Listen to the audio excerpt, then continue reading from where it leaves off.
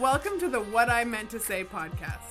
I'm your host, Wendy Jones, founder of Be Better Media and a mom of 4, passionate about human connection. Some of these stories contain sensitive content about real-life events, and all of the information in this podcast and from anywhere on the Be Better Media website is for informational purposes only. If you find that you need help, which we all do from time to time, please reach out to a licensed professional for help. What an honor to sit down with this father-son team. Brian Bielmann is a legendary surf photographer who has risked life and limb to capture the magic of some of the biggest waves and surf careers in the sport, from Kelly Slater to Kai Lenny. His son Jesse is a decorated combat controller, a division of special forces that most have never heard of, and whose military training is unparalleled even in the world of special forces. We dug into surf culture, patriotism, and whether they think there's a genetic component to the types of risks we take as humans. These two inspired me with their bond and commitment to make things better in the world. All right. Well, I am so excited because today I am joined by world-class surf photographer Brian Bielmann and his son, Jesse Bielmann, who is a combat controller, and I almost have to read this because I won't do it justice. Highly decorated combat controller and veteran from the United States Air Force. At age 17, the youngest person to manage all of the physical and psychological tasks that are required to become a combat controller and wear the red beret, which I don't think a lot of Americans even know about. And until I met you, I didn't know about. And I have World War II pictures hanging in my dining room, and I heard about military service my whole life and had never heard of a combat controller. So I'm really honored to have both of you here today. You're my first father-son interview. Yeah, I'm honored to be here. Thank you. Thanks you for very being much. here. Yeah. You have such diverse stories, and yet your father and son, and I'm very curious just to begin with, like, how did you both end up in these really risk-taking career paths that you have chosen? And maybe Brian, we'll start with you. Mine, it was pretty simple. I lived in Hawaii. I was a surfer, and at about 21, I realized, like, what am I going to do for a living? Because all I was doing was anything that I could do, temporarily so I could keep surfing.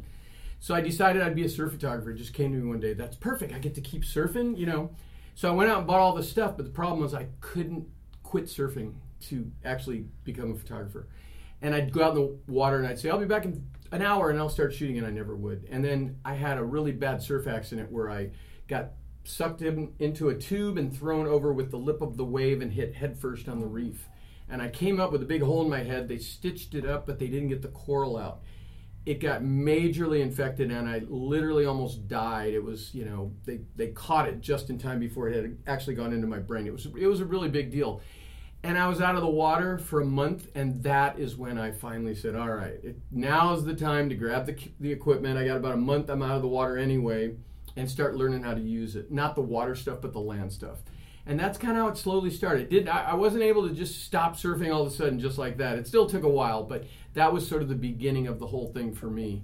And I never thought of it as a risk-taking job. I just thought of it as a way to keep surfing. Yeah. Well, I've seen some of the footage. I watched White Rhino last night, and I've seen where you ended up. So maybe when you started, if you said were you taking more pictures from the beach, or did you get immediately into the water? Because I definitely think that's where the risk-taking comes in.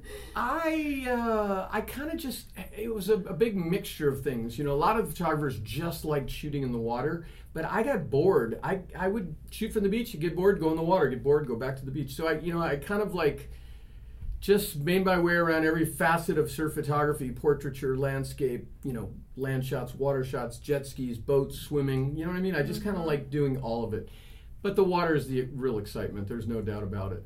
Yeah. You're part of the whole thing when you're in the water. You're not an observer. You're a participant. So that's what makes that part of it really cool. Yeah. And you sleep better at night after you've had all that exercise. I can imagine. This is a physically demanding job that you're undertaking out there. And tell some of the people, famous surfers that you've photographed. Some of them? Yeah. Just give me some names. Well, I worked really closely with Andy and Bruce Irons and Kelly Slater, of course. I've been doing this for so many years, just as he has. So we've crossed paths and been on surf trips and everything else. John Florence, Mick Fanning. I mean, basically every top surfer in the world.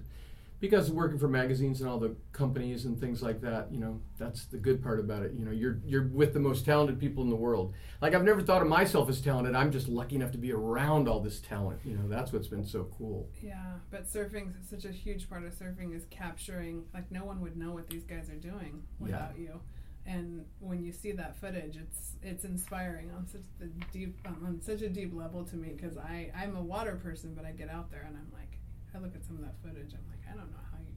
I mean, there are accidents and there have been tragedies, but man, these guys pull off things that look completely impossible. I mean, I've seen things go really bad, and but it is amazing that people don't get in trouble more than they do, myself included. Yeah. Well, we'll get to that. I'm sure you've got some stories on that, but when I met the two of you, it really did occur to me that there is maybe a DNA component to how we seek out that, I mean, obviously where you've been has been a completely different world, but tell me a little bit about how you came to military service. And thank you, by the way. Oh, yeah, absolutely. I guess the seed was planted when I was about 16 years old. I had been hating school. I didn't get my GED. From this program, and it was like a military sort of boot camp program where they put you through this, 6 months of academics, and then you took your GED, and since it was like this weird little gray area, it equated to like a high school diploma. So I was 16 when I was technically out of high school, kind of on my own academically, and I just kind of fell in love with like the structure and the physical aspect of what the military, or at least that military program, provided. And it was kind of like an obvious next step for me is to actually like go into what that represented, or what the big scheme of what that really was. And so it took me about a year until I was from 16 to 17 to physically be able to go in, because at 17 you need parental consent of mother and father. So I started going to all these different recruiter's office. I went to, the Navy, and I was basically like, what is the most exciting, crazy job you can provide me? And of course they told me about the SEAL program, and at first I thought, that's pretty awesome. And then they said, well, you need to be 18. And I was just so ready to go at 17 that I was like, I can't wait this long. I was just so ready to take off at that point. And so, I went to the Coast Guard, kind of the same thing. I think they told me 18 to be a rescue diver. And then I heard about the job called combat control, which was a not well-known job at all, even now, where it's a lot more surfaced as far as like the stories that are being told. They're making a movie about it. Yeah. There's more foundations, Combat Control Foundation, First Air Foundation, which I'm sure, I'll tell about in the future. Yeah. But, So when you found combat control, was there not an age? No, that was like a weird little loophole, is that you could be 17 and go through. I don't know why. Were they looking at you like, are you crazy? Oh yeah, I was 140 pounds. I was super skinny. Like, I just started doing my first push-ups quite literally 6 months beforehand. Oh my God. So I was 120 pounds, then 140 pounds 6 months later. Went in pretty much right then and there, and went through the pipeline of 2 years of trying to become a combat controller. And you mentioned previously, at that time I was the youngest to get the beret, which is 17, because it took me that long to become a certified combat controller. Then it's further year of training to actually go to a unit. So technically, at the time I had my beret when I was 17, which is pretty awesome. Yeah. I just turned 18 when I got my beret. So just to give people kind of a background, like if you had to compare like what a combat controller's training is like versus people have heard a little bit more about like what a Navy SEAL does, but what's the relationship if they're both within the Navy, correct? Or are there combat controllers in every branch of No, so a combat controller specifies to the Air Force, whereas a SEAL is to the Navy. Okay. Yeah. What I can say about combat controllers versus SEAL is that combat controllers they kind of have a scope that's a little bit more round than a SEAL, as far as we can deploy with a lot of different units. Like, we deploy with the SEALs themselves, we deploy with Army Special Forces, ODAs, sometimes Marine recons. So we don't ever go as a group of combat controllers deployed specifically for like a Afghan mission to help in that capacity. It's usually attachments, so we attach to a special forces team, like I said. So that's kind of the main difference as far as what it looks like downrange. As far as the training itself, all special operations jobs are pretty similar. We all go through, for the most part, a pipeline of about 2 years or so, some more, some less. We all go through, for the most part, combat dive, halo jump, airborne, survival, evasion, resistance, and escape courses, a lot of shooting courses, a lot of long range, short range shooting courses. Then when we get on team, we all kind of train similarly to whatever the deployment is going to be in the future that we kind of plan ahead as far as like where we're deploying to, kind of what those responsibilities are going to be in the future. Yeah, and then you served in Afghanistan and Africa. Yes, I went to Africa and then I think about a year later, Afghanistan. Wow. Yeah. And as the parent, I mean, what's that like when your kid comes home and it's like, oh, I'm going to... Well, first off, when he first told me what he wanted to be, I didn't even know what it was. And then when I found out what it was, I was like, why? Like, I left to go to Hawaii for no structure. He left Hawaii to go somewhere with structure. So I looked at it like, what happened to us? Well, how did we get so different? When in reality, it turns out that it wasn't so different just because of the kind of lifestyle. But see, we don't know when he was doing all this stuff. He'd do it, and we'd find out later. Well, I had to get that parental signature somehow. So I don't want to be completely truthful. You're like, if I was going to tell you all this, you would have signed the papers. Yeah, that's But when he'd be in Afghanistan, we'd know he was in Afghanistan, but we wouldn't have any idea what he was doing and when he was doing it and all that kind of stuff. Thankfully, because that'd be too hard to take. Yeah, for sure. Was there any communication? I think at one point he said, "Hey, Dad, watch the news tonight." And I turned on the news, and there was all this crazy stuff going on in Afghanistan, and that was where he was and what he was doing. So, I just watched it, and I mean, the whole time in the back of my mind, I'm just hoping my son comes home in one piece. Yeah. I mean, there's hoping he comes home, and also please bring him, like I said, in one piece. It's a scary thing as a parent, man. I don't. It's not fun, I'll tell you that. Yeah. In fact, I was thinking about it this morning about talking to you guys and wondering, in that job, like, is it somewhere that you learn to just be present, like incredibly present with what's going on around you, or is it something that you actually just have to shut things down because it's got to be so intense, the human experience that you've been through, like. Yeah, it's a little bit of both. I mean, that's why the training for a lot of these special operations jobs are so much longer than most of the jobs in the military, being as it is like two years of training to actually be technically operational to even go do the job itself. Because it does require a lot of mental fortitude, a lot of ability to, disregard the fact that you're in some hairy situations sometimes and you have a lot on stake that you're responsible for being a combat controller, which is, if you're downrange with a special forces team, generally you have all these aircraft overhead you're controlling, you're getting shot at sometimes if you're in engagements, and you're having to do your job, which is very technical, while this is all going on. But that's why they put you through all this training, you're going to dive school, learning how to focus your mind and disregard the fact that your body thinks it's drowning, and be able to go do the task of staying underwater and forcing yourself to kind of disregard that discomfort. So I think that is really important, even if we're not going to go do a dive operation, just being able to put your body, which your mind follows, into those situations and kind of learn how to, ease into that. Yeah, I mean, that is the highest range of training, because obviously athletes, put themselves through and those types of situations where we're disconnecting body and mind, or trying to connect and do something that's, not superhuman, but, way above the average capacity. But that is, then your life is literally on the line, and you're carrying, it's just, the weight of it it's immense. I can feel it. But what is the camaraderie like with when you're deployed and you're with, embedded in a unit, or what's that sense of team and community that you feel? Well, you've probably heard like the term brotherhood a lot, and it's quite literally like you feel like these guys are your brothers because you go through so much together.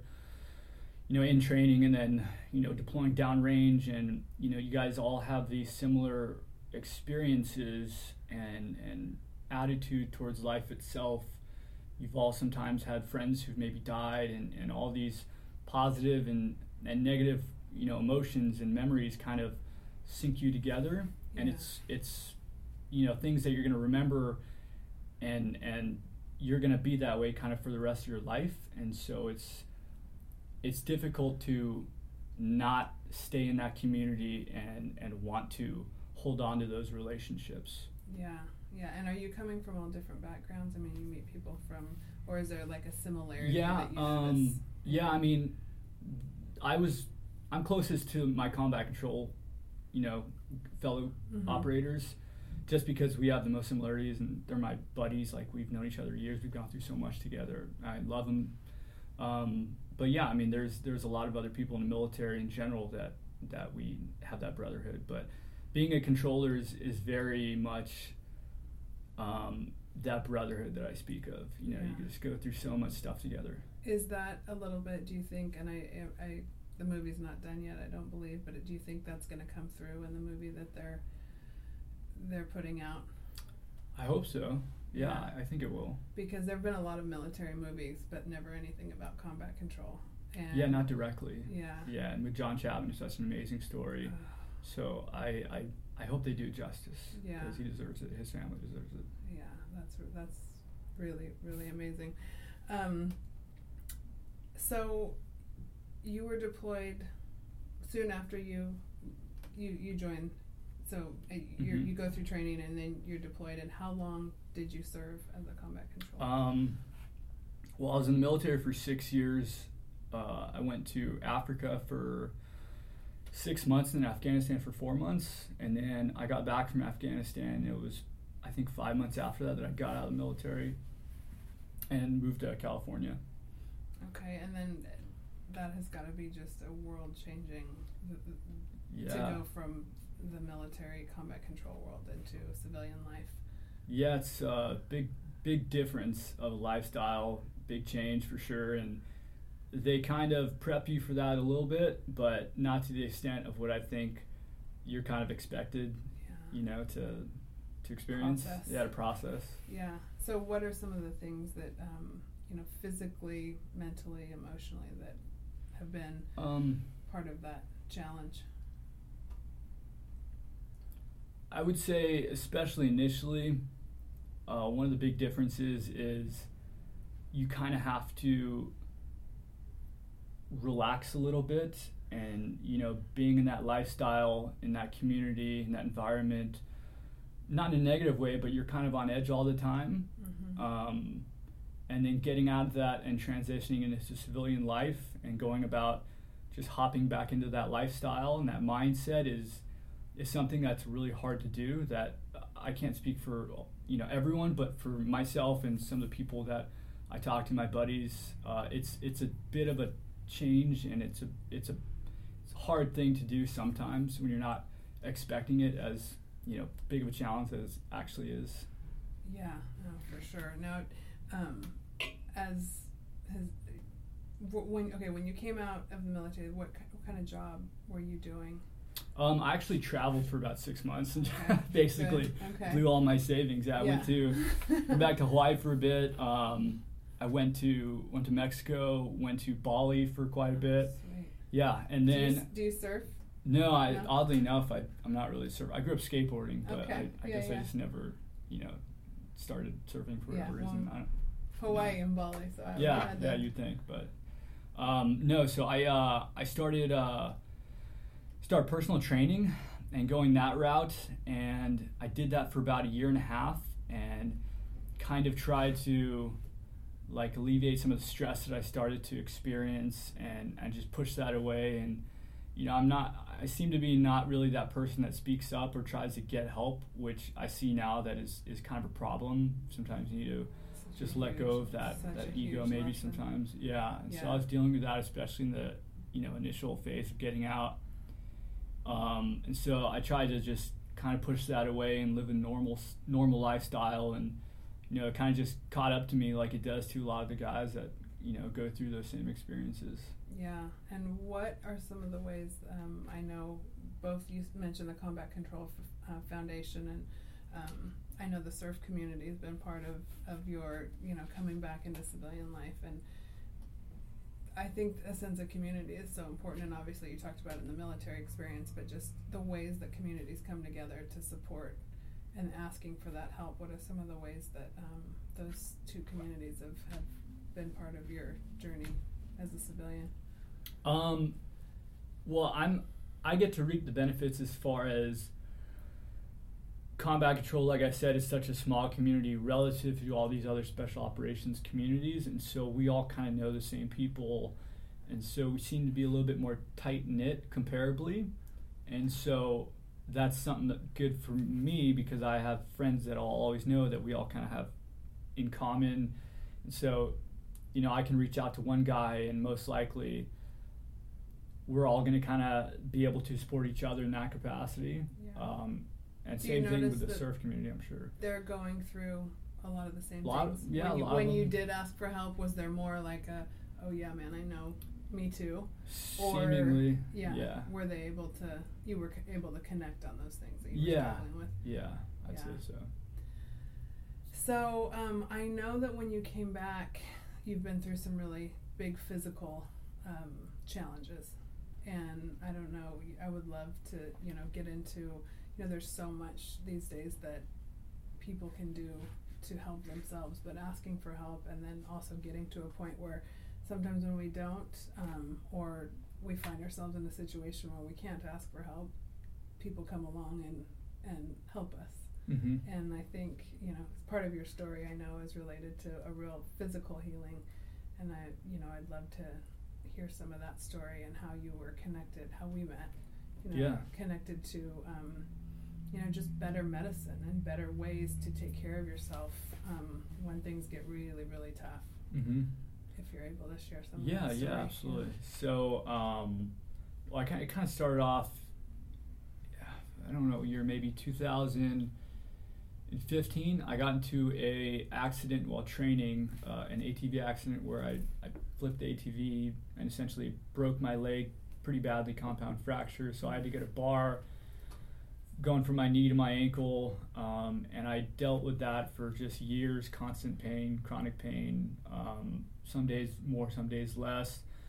But, and they prescribed me sorts of medicine to help me with the pain. And then getting out of the military again, they just kind of, essentially give you medicines and maybe don't specify for the individual as much as, they could. Okay. And so I was on a lot of different medications, and then early this year, 2022, basically what had happened was somehow I just experienced, organ failure, heart failure, and was found unconscious, and rushed to the ER. I had only 30% heart function, maybe even less at the time, so I was pretty close to death if my roommate hadn't found me. So they put me under monitored seizure, and then I think they woke me up about 3 days later, if you remember right. Yeah. 3 days later. About that. Were you in Hawaii? Yeah, I was in Hawaii when I got the call, and it was terrifying. And within 3 hours, I was on an airplane flight and showed up at the hospital just to see him laying there with every organ in his body was being kept going with a machine, and they had that taped over your eyes. It was just like horrible, and I'm such a crybaby, too much estrogen dad these days. Like, I just walked in the room and talked to him for a second and went out of the room and just lost it. I mean, it was you're in shock the whole time. Yeah. You're just handling it because your body is doing what it needs to do to keep you from really, attaching. Yeah. It's an out of body experience. Yeah, it was for sure the heaviest thing I've ever experienced. So, do you remember when they woke him up? Yeah, I was actually at my house, and they called me up and they said they're gonna. No, I guess you were already starting to wake up. I jumped in the car, started driving. Somebody gave me directions. I ended up right up at the bottom of a gigantic hill and lost. And they're on the phone going, "He's waking up right now. His eyes are opening right now." And a little bit of me was like, damn it, why am I not there? But I didn't. I was just so happy to be hearing this. Yeah. But yeah, I was looking at the side of a cliff, lost, and they're on the phone going, he's opening his eyes right now. And it was, I can't even tell you. And then when I showed up at the hospital, and there he was looking at me, but he was still like, hey, Dad, how you doing? And 15 minutes later, hey, Dad, how you doing? And 15 minutes later, hey, Dad, how you doing? Like, he kept asking the same questions over and over. It's, he was there, but he wasn't all there. But yeah. How much of it do you remember, Jesse? Not a lot. No, not a lot. And I mean, even on the day that when you say your roommate found you, I mean, I don't really remember basically that whole week. I mean, I know what I was doing, but I don't remember any details, especially like 2-3 days before that actually happened. And I don't even really remember being in the hospital initially when I woke up that first time. And then how long were you in the hospital after that? Well, so what had happened was I went home. These guys showed up. The whole community jumped to help me out. I had friends fly, family come over, and I think it was about a week later that he was in my room sleeping with me, and he said I just stood up in the middle of the night and then fell back down, started having a seizure for the second time, which makes them assume that the first time was a seizure because they were kind of unsure at the time. Mm-hmm. And so it was like a neurology sort of problem, issue I was having. Okay. And so that was the second time I went to the ER, and then that kind of, fit the puzzle piece as far as what kind of happened the first time. Okay. And then from there, I mean, did you spend more time in the hospital, or how did you end up making contact? Oh, well, first there was a GoFundMe. Yes. Correct. Yeah. And did you start the GoFundMe, or how did that happen? Yeah, I think just to backtrack for a second, he was in the hospital, and we went through the first few days, and he got out and came home, and we were like, okay, everything's going in the right direction. This is fantastic. And then all of a sudden, another seizure out of the blue, which terrified us because then it was like, how is this going to keep happening? I mean, we didn't know. Then they sort of started to realize that it wasn't only a heart issue, it was a neurological issue. So they started looking into all that stuff. Okay. And so after that, he came home, and then we had more things to deal with and pay attention to and everything else, and we started looking into how much all this was going to cost. And even though he has insurance with the vets, it's like, that's, it just wasn't going to cover that much. Plus, it was what he was going through was so much deeper than just normal care that they can give. And it's funny, I'd had friends do GoFundMes for all different things, and I just started thinking about it. It's like, you know what, I never have done anything like this, but when I'm looking at the kind of bills we're talking about and everything else, even with the help of the VA hospital and all that, I was like, I think this is the time to try. And I just put a thing up and explained to everybody, and just said it's tough times out there, but if anybody can help Jesse with any of this at all, just for the doctors and things like that, just any kind of financial help would be really welcomed. And I mean, I had people from around the world giving money. And the cool thing is obviously they would do it just because of who Jesse is and what he's done for his country. But also, I've bragged about Jesse all over my Instagram. I have a pretty big following on my Instagram. Yeah. And a lot of them have grown up with Jesse, all the surfers and everything else. But I always run pictures of Jesse, I'm so proud of him. I'm running funny pictures of me and him, or pictures of him when he was in Afghanistan, things like that. So they already kind of knew Jesse. They were attached. Yeah. And I mean, it was amazing the help we got. And if we hadn't got that help, I don't know what we would have done. And I was so happy about that. But at the same time, it made me feel so sad for all the other vets who don't have some sort of way to reach out to people and get help like this. The part of me as an American that realizes that the health care of someone who has served our country the way that you have can come down to a GoFundMe is literally, I can't even. It's mind-boggling to me, and I don't in my world. And if I was in charge, that is not how this would be going. I completely agree. I just can't wrap my head around that. That's the best we can do. But as usual, and when you put resourceful people together who don't take no for an answer, things keep moving forward. And then, so from that GoFundMe, what was the next step towards health? Well, we had the GoFundMe, the combat controllers. You had 2 different combat controllers units come forward and help with the GoFundMe, which was awesome. And he didn't even know there was, I don't think you knew that there was even these foundations and things like that even out there. Yeah. So that was really cool to find that. And then I think from that point on, we had a friend contact the Holtorf medical people. Okay. And they said, we have someone that we think you'd be interested in talking with and all that. And they got a hold of us. And we took Jesse down there and met with all the people. And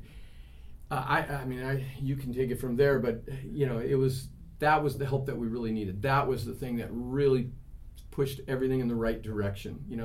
The other stuff was great. We needed that help for the medical that we were doing at the time, but without Holtorf, we would have been a whole different type of medicine, and that money would have run out very quickly. Mm-hmm. And obviously, better medicine, I believe is what they refer to it as, is incredible. The results we've seen from it, fantastic. Yeah. So Jesse, what's that process been like as far as what you have, the treatments that you've received?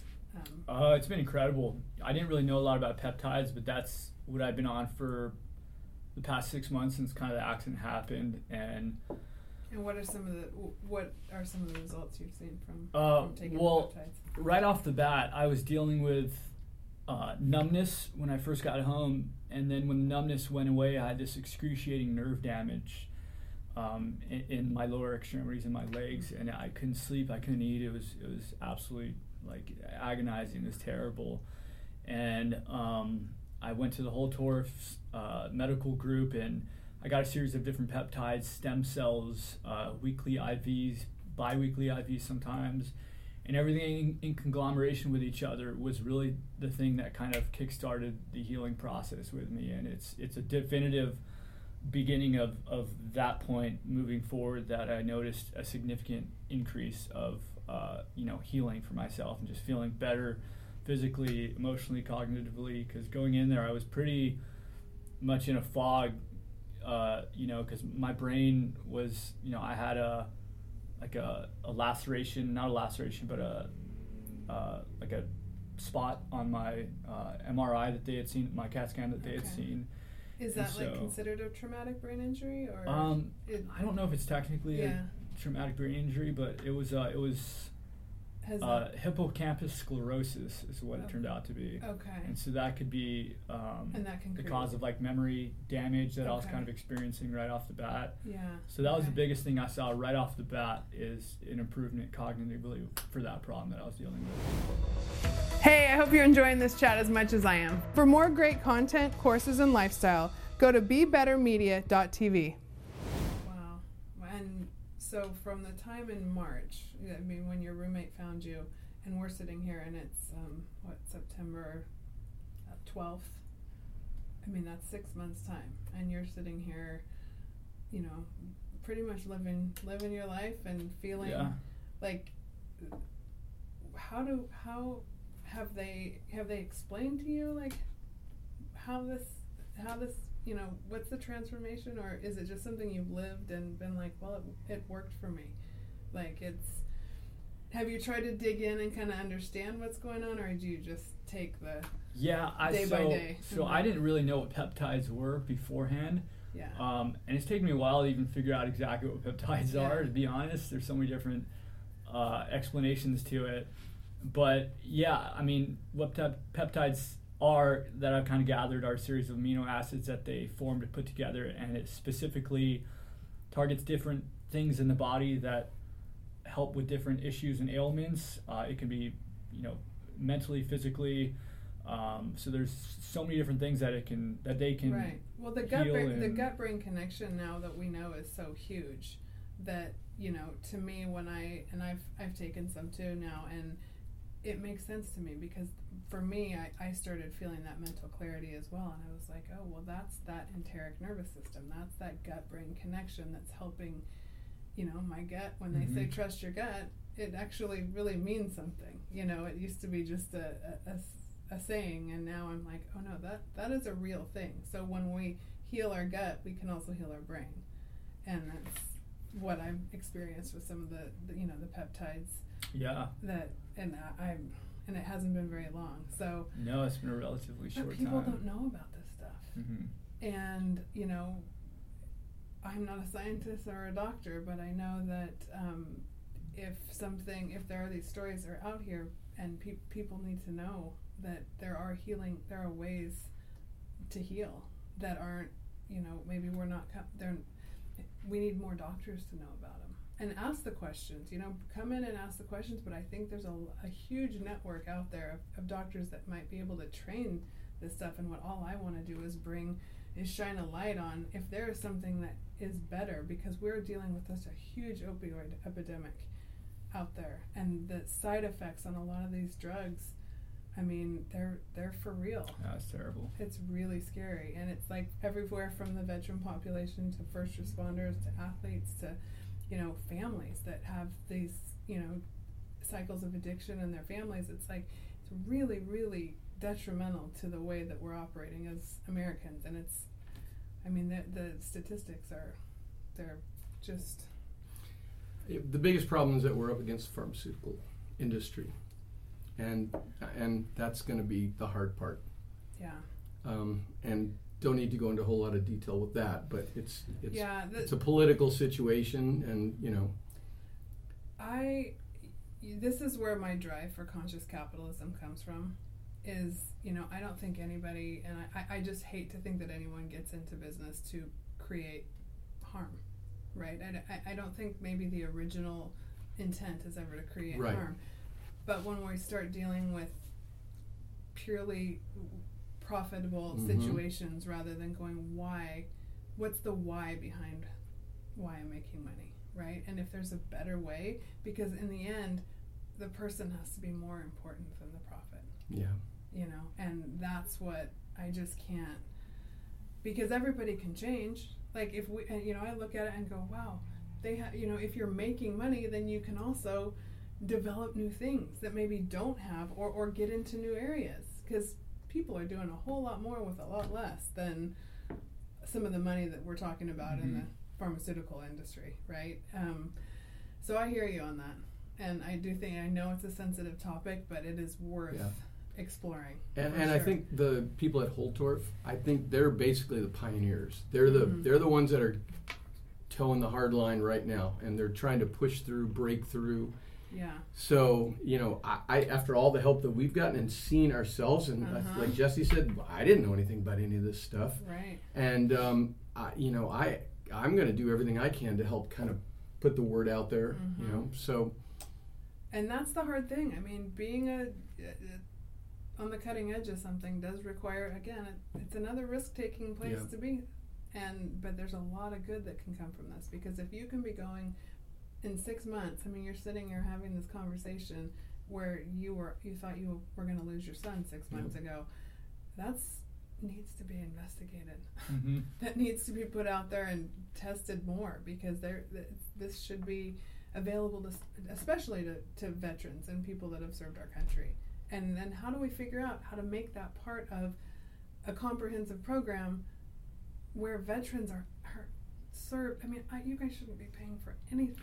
It's the craziest thing. I just understand. It doesn't make any sense why it's like that. Yeah. But I guess we need 88,000 IRS people here's the more problem. than helping our veterans. I am not okay with veterans' health care not being as good as a congressperson's health care. Yeah. It's not right. Yeah.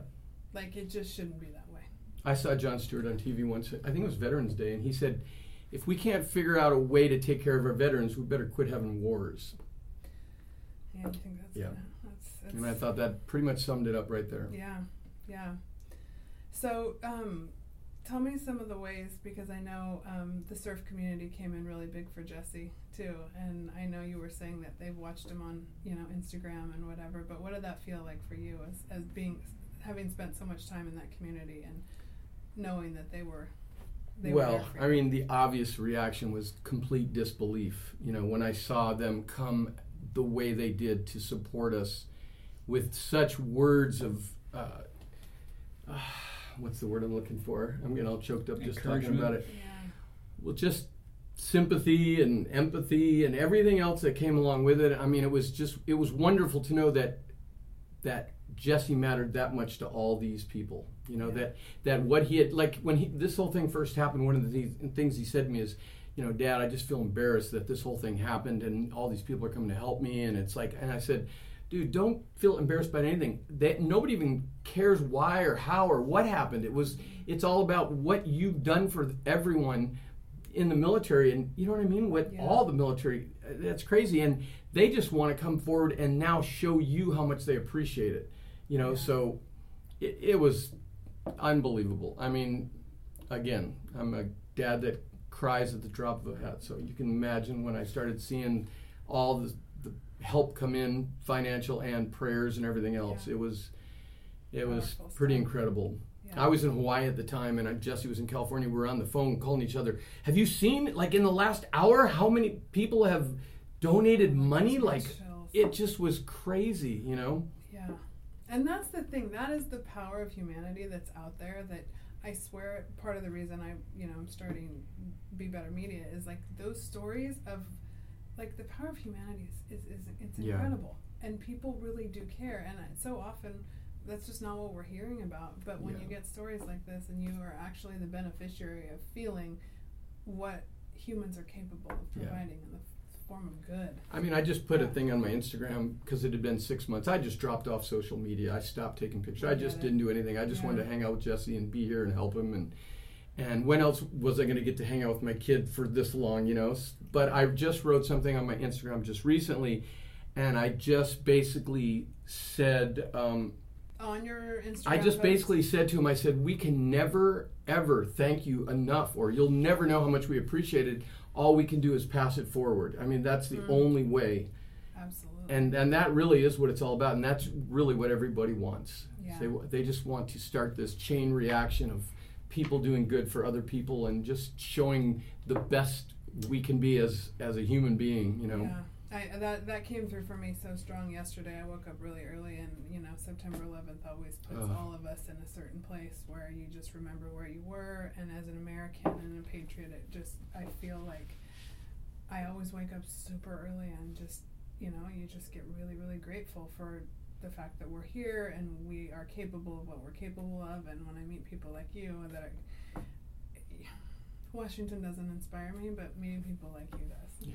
And knowing that you've been in these situations to protect the way that we live, the only thing you can do is think, okay, well, how can I be better and do a little bit better every day so that this country can heal and keep getting better? Because, there are forces out there that want to take us down. And, a lot of the things we hear these days are all the terrible things about America, or how they want to divide us and put everybody in a certain group. We're the only country that ever came together that was so diverse from the very beginning. And yes, we have stories, and yes, we have things that are real, but we have so much good. And so when I see people that really believe in the American way and stand up for it in a way that risks their own lives, not wears a suit and sits in a position of power, that, there's so much that just disappoints me in Washington these days. But coming off of September 11th and knowing we were going to do this interview,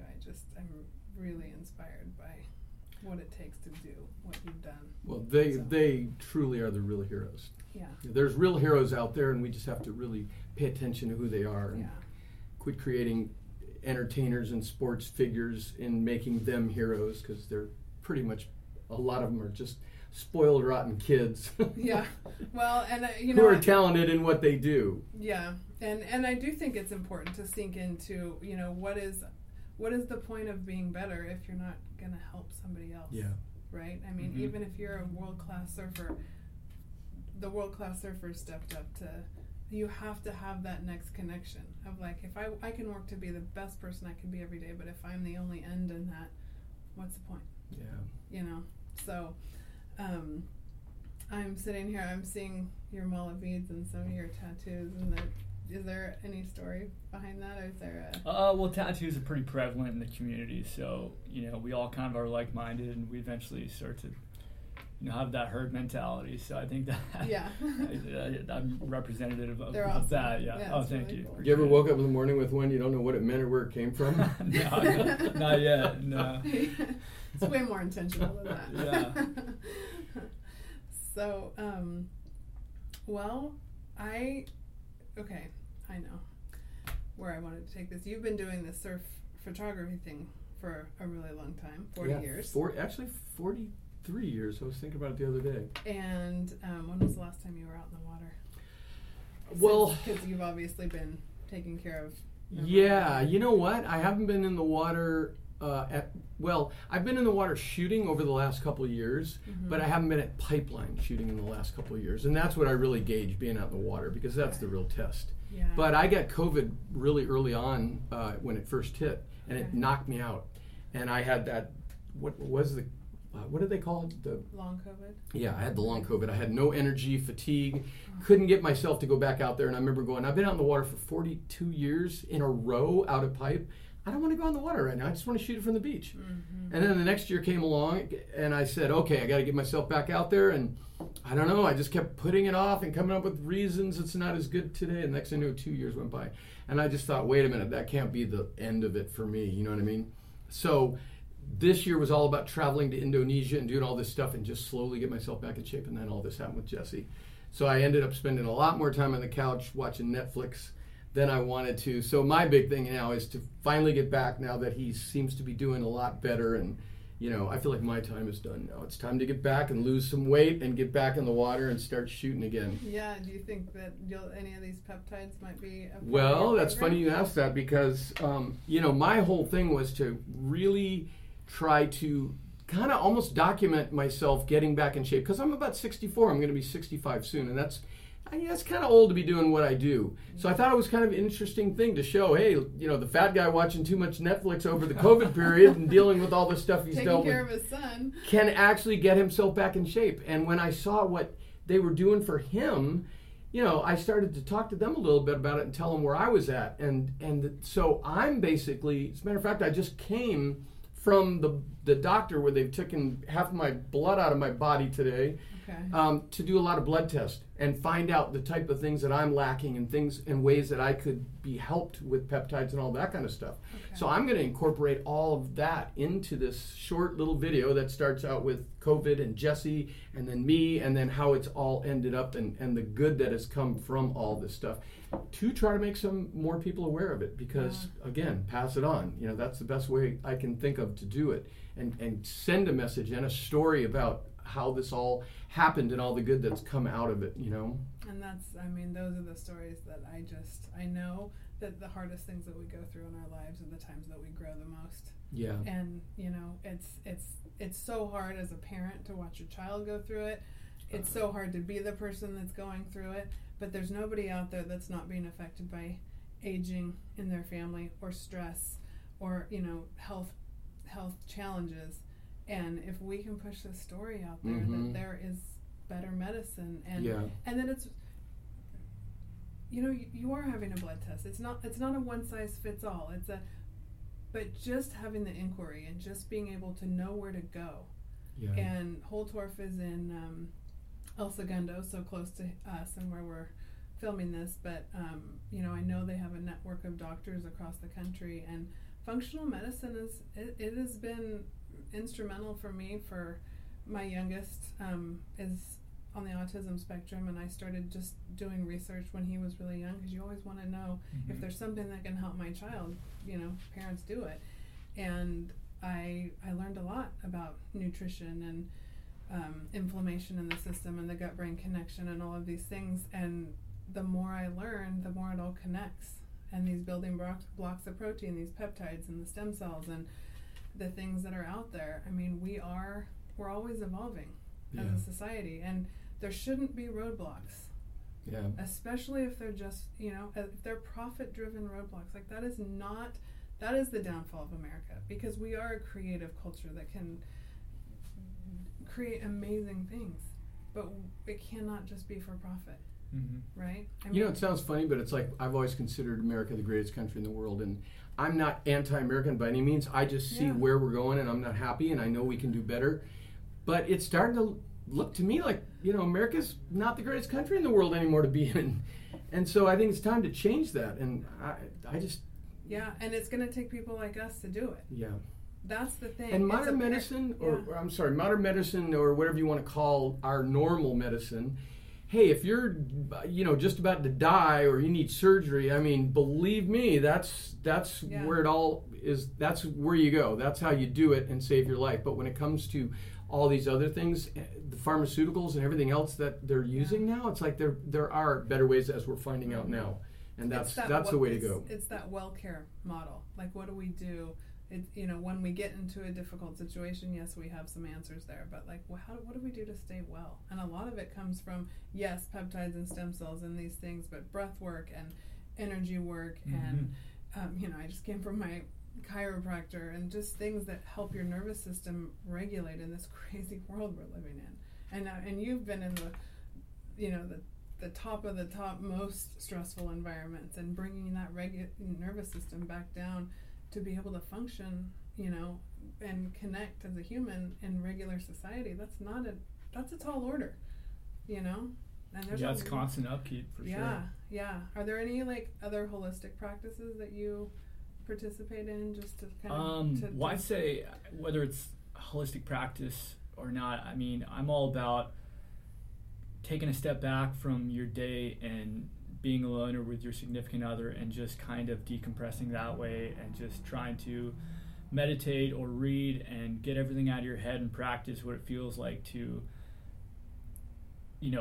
get that out of your head, and not always actively think about the negatives, which, for me personally is really hard, whether it's just me or my experiences, it's like my mind's always running. So to be able to try to learn how to calm myself down and think positive thoughts, and push away those negative thoughts and those what ifs and hypotheticals that most likely won't ever happen is huge for me. And it's been really the determining factor as far as me coming back and snapping back into my old self. Yeah, that's got to feel amazing, but you've clearly had to do a lot of work to get there, because you were trained to protect and look for or be ahead of where everyone else was. Is that right? Or just to looking for the thing that was going to happen. Be alert. Yeah. And that isn't that. I mean, it's pretty much the opposite of staying present. Pretty much. Yeah. So, you have to kind of be in a certain mindset, and if you're in that mindset for a elongated period of time, it's difficult to get out of it. And so kind of learning how to become a different person in the sense of you're not that person anymore. You don't have those responsibilities. You don't really have that danger.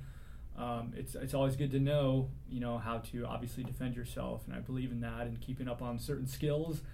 But, you're not in that environment anymore. You're in this environment, so now you kind of have to adapt and relearn new habits and unlearn old habits, from what you see is appropriate. Yeah. Wow, you're really wise for, what are you, 29? 29. Yeah, you're very wise. And much more articulate than his father. I wanted to say something that I was talking to Jesse one time, and this was one of the ways I realized that we were similar. He was telling me, because he doesn't talk about it very much. None of those guys seem to talk about it. Mm-hmm. I remember him telling me before when I was complaining or something. He's like, "Dad, suffer in silence. Suffer in silence." And that's kind of their motto, for better or worse, Right. But I remember asking him a little bit about what happened, this particular mission you're on, and he started telling me stories, about running down the streets and bullets flying and hearing them whizzing past his head, and all this, bombs landing in the room above him and almost coming through and blowing them all up, and I'm sitting there going, what's going through your head when this happens? And he said, Dad, it's almost like it's so surreal that you're actually almost like laughing. And I was like, I thought about it for a minute. And in my own small way, I started to think about when I was out, in giant waves, and we're in boats shooting these gigantic waves, and then you have to get through the waves and make it to safety, and all these things are happening. And within the first 10 minutes, you're terrified. And then after that, you're just as it's happening, it's the same thing. It's so surreal that you're laughing and you're just accepting that you're in this place, that where anything could happen, anything could go wrong, but you just accept it. And all I kept thinking about was, like, when that's all over and I would come home and I'd be sitting in my house and the kids are running around and I'm answering phone calls, I missed all that energy and that rush, you know what I mean? And you get to a point, even if that kind of stuff is scary and everything else, like, all of a sudden you need it and you start feeling not good when you don't have it. And so I think that is also, like, for me, it was coming home after a trip. I'd be like, a week later, I'd be like, where am I going next? And for you, coming home and, you know, it's like what was that movie? The Hurt Locker, where the guy comes home after everything and he walks in the supermarket and there's like everything you can imagine. And it's just, you know, real life, like Jesse was telling me, God, I went from what I just experienced and now I'm teaching, you know, 70-year-old ladies how to lift weights, you know, or he went back to school. Oh, I'll go to school now. And he's with, like, you know, kids that are like, probably seemed like kindergarten kids to you, you know, just college kids. And so it's just the reality of trying to not need that, you know. Yeah, and I think we're all adrenaline rush. We're all wired a certain way. You know, I think that there are people out there, you too probably, you guys need a lot more adrenaline than I do. Like, I mean, that I never would have found myself in a calling like either one of the two of you, because I had such a much more timid, my push in life has always been like learn how to be a little more bold, a little more, not to say that I wasn't brave in my own way, but like that rush of adrenaline was never something like, I don't want to jump out of an airplane. Now my kids jumped out of an airplane just a couple weeks ago and I was like, yeah, I don't want to come with you. So it is an interesting thing, but brain chemistry wise, I totally get it now that with what I've read. I'm like, yeah, it's addicting. That's an interesting concept. Yeah, it really is an interesting concept in your DNA and in your life path that has taken you to these amazing places and given you these experiences that most people will never have any way to relate to. Yeah. And it's funny you brought this subject, and I thought about it, and I was like, well, yeah, now I think about it, I was a surf photographer, and then my nephew has become an incredible surf photographer. I mean, takes much more risks than I ever did. And then there's Jesse doing what he did. Now my youngest son is starting to fight fires. You know, it's like what the hell's wrong with us? Well, thank you. Someone has to do it. Like I completely enjoyed White Rhino and seeing some of those things that you were up against. And my youngest is a surfer, and he actually almost drowned when he was 2, and just having that same, you know, having a healthy fear of something that can take your life but also can absolutely save it. Like, I'm a huge believer in the healing power of water too. So it's like everything's got a double-edged sword. And I feel like it's like respecting it for what it is. Yeah, exactly. So it's, you know, there are just so many things to connect to in both of your stories that I will never experience, but I'm grateful to just get some insight on, because it just keeps me curious. And so I thank you for sharing. And one of the questions I always like to ask everybody that comes on the podcast is, what is a piece of advice that you would give to your younger self? Oh, interesting one. Yeah. You want to go first? Well, I think. Yeah. Beware of red flags when it comes to women. Don't let them have access to all your money. Those are probably the only 2 things. Otherwise, other than that, I think everything's gone well. Live and let live. Huh? Yeah. Okay. Yeah, I'd say stay in the present, you know, at least for myself and a lot of other people. I know we have a tendency to kind of worry about the unknown in the future. And I think to just simply live in the present and appreciate the present and what who you are now and what you're experiencing now is really what that is important. You know, not worrying about what the anxious future might look like. And 99% of the time they say it's not even true. And savoring it, you know, because I think with anxiety, depression, all these different negative emotions you experience, it can completely ruin the moment, you know. And I mean, I'm young, like you said, I'm 29, but I look back and I think, like, you know, I was in that beautiful place, but I was in such a horrible mindset, you know. And so I think trying to heal that first and foremost is the biggest aspect of just being happy and being able to appreciate what you do have and not think about you know, the what if and, you know, the mistakes that you may have made in the past and so forth. Yeah. I'd like to change my answer to that. Yeah, well, you know, you made him, so. Yeah. That pretty much sums it up. That is. And I hate to tell you this, but it's taken me this long to start kind of realizing that. But isn't that one of your favorite things? I mean, that is literally my favorite thing in life, is seeing someone who is younger than me that has learned what I know some piece of or all of now. Yeah. And we're always learning. But when I see younger people learning this stuff, it honestly, like, generational learning, when I came out of my divorce, was like the thing. That is, like, I tell people that's my North Star. And that's why I love doing these interviews with two, you know, different generations, because I think the learning doesn't go one way. Like, it goes back and forth totally. constantly. Yeah. So when I heard you say that, though, the other question that came to me was, you know, society really creates this space where it's like there feels like, to a lot of kids, I think, one way to do things, like one way to be successful, one way. And you're saying when you were 16, you were fed up with school, you went and did some program that basically amounted to a GED, and you've lived this experience that's fulfilling and connected. And I wonder if you have any, like, advice for a teenager who's, like, struggling in high school, because it's hard to see your way out through social media. Yeah, it is. I think it's a little harder now than even a decade ago when I was about 19. It's only getting harder, you know, with social media, with the expectation of what to look like, what to act like, how to fit in. And, you know, people are different. And what I wanted is a life of grandeur and excitement and adventure. And I just took off, and I took my chances at a young age. And thank God I succeeded and was able to, you know, live that part of my life doing what I loved, and meeting amazing people and having amazing experiences. And if I were to give my younger self advice, and other people that were maybe in my situation or like-minded, is take chances.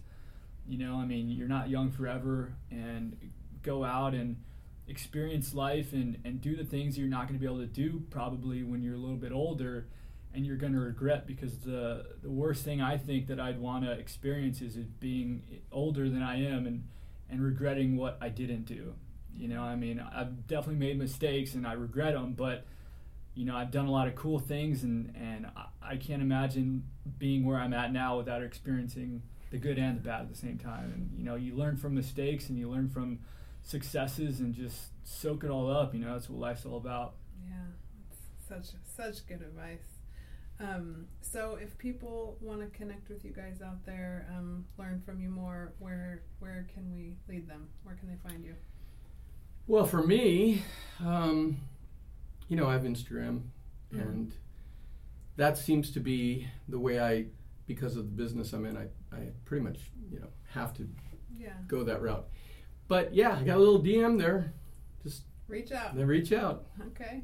Yeah, I guess email jessebielmann@icloud.com. I love teaching and helping people with, you know, questions as far as, you know, what I can help with, you know, experiences that I had.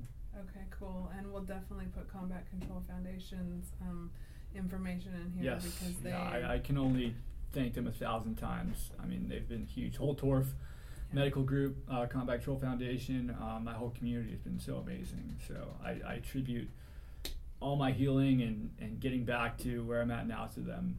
Very cool. And I'm going to be posting more things on my Instagram. You know, I know a lot of people, most people come to my Instagram to see beautiful pictures of waves and things like that. Yeah, and your photography is incredible. Thank you. Thank you very much. Appreciate that. Yeah.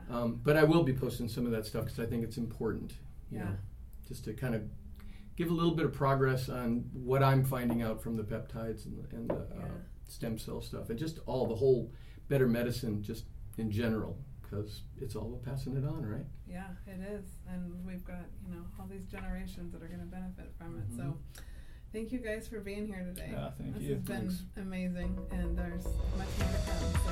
So Thank you so much. Yeah. Thank you so much for listening to What I Meant to Say. If you enjoyed this conversation, you know what to do. Subscribe, rate, review. And for more great content, courses, and lifestyle, go to BeBetterMedia.tv.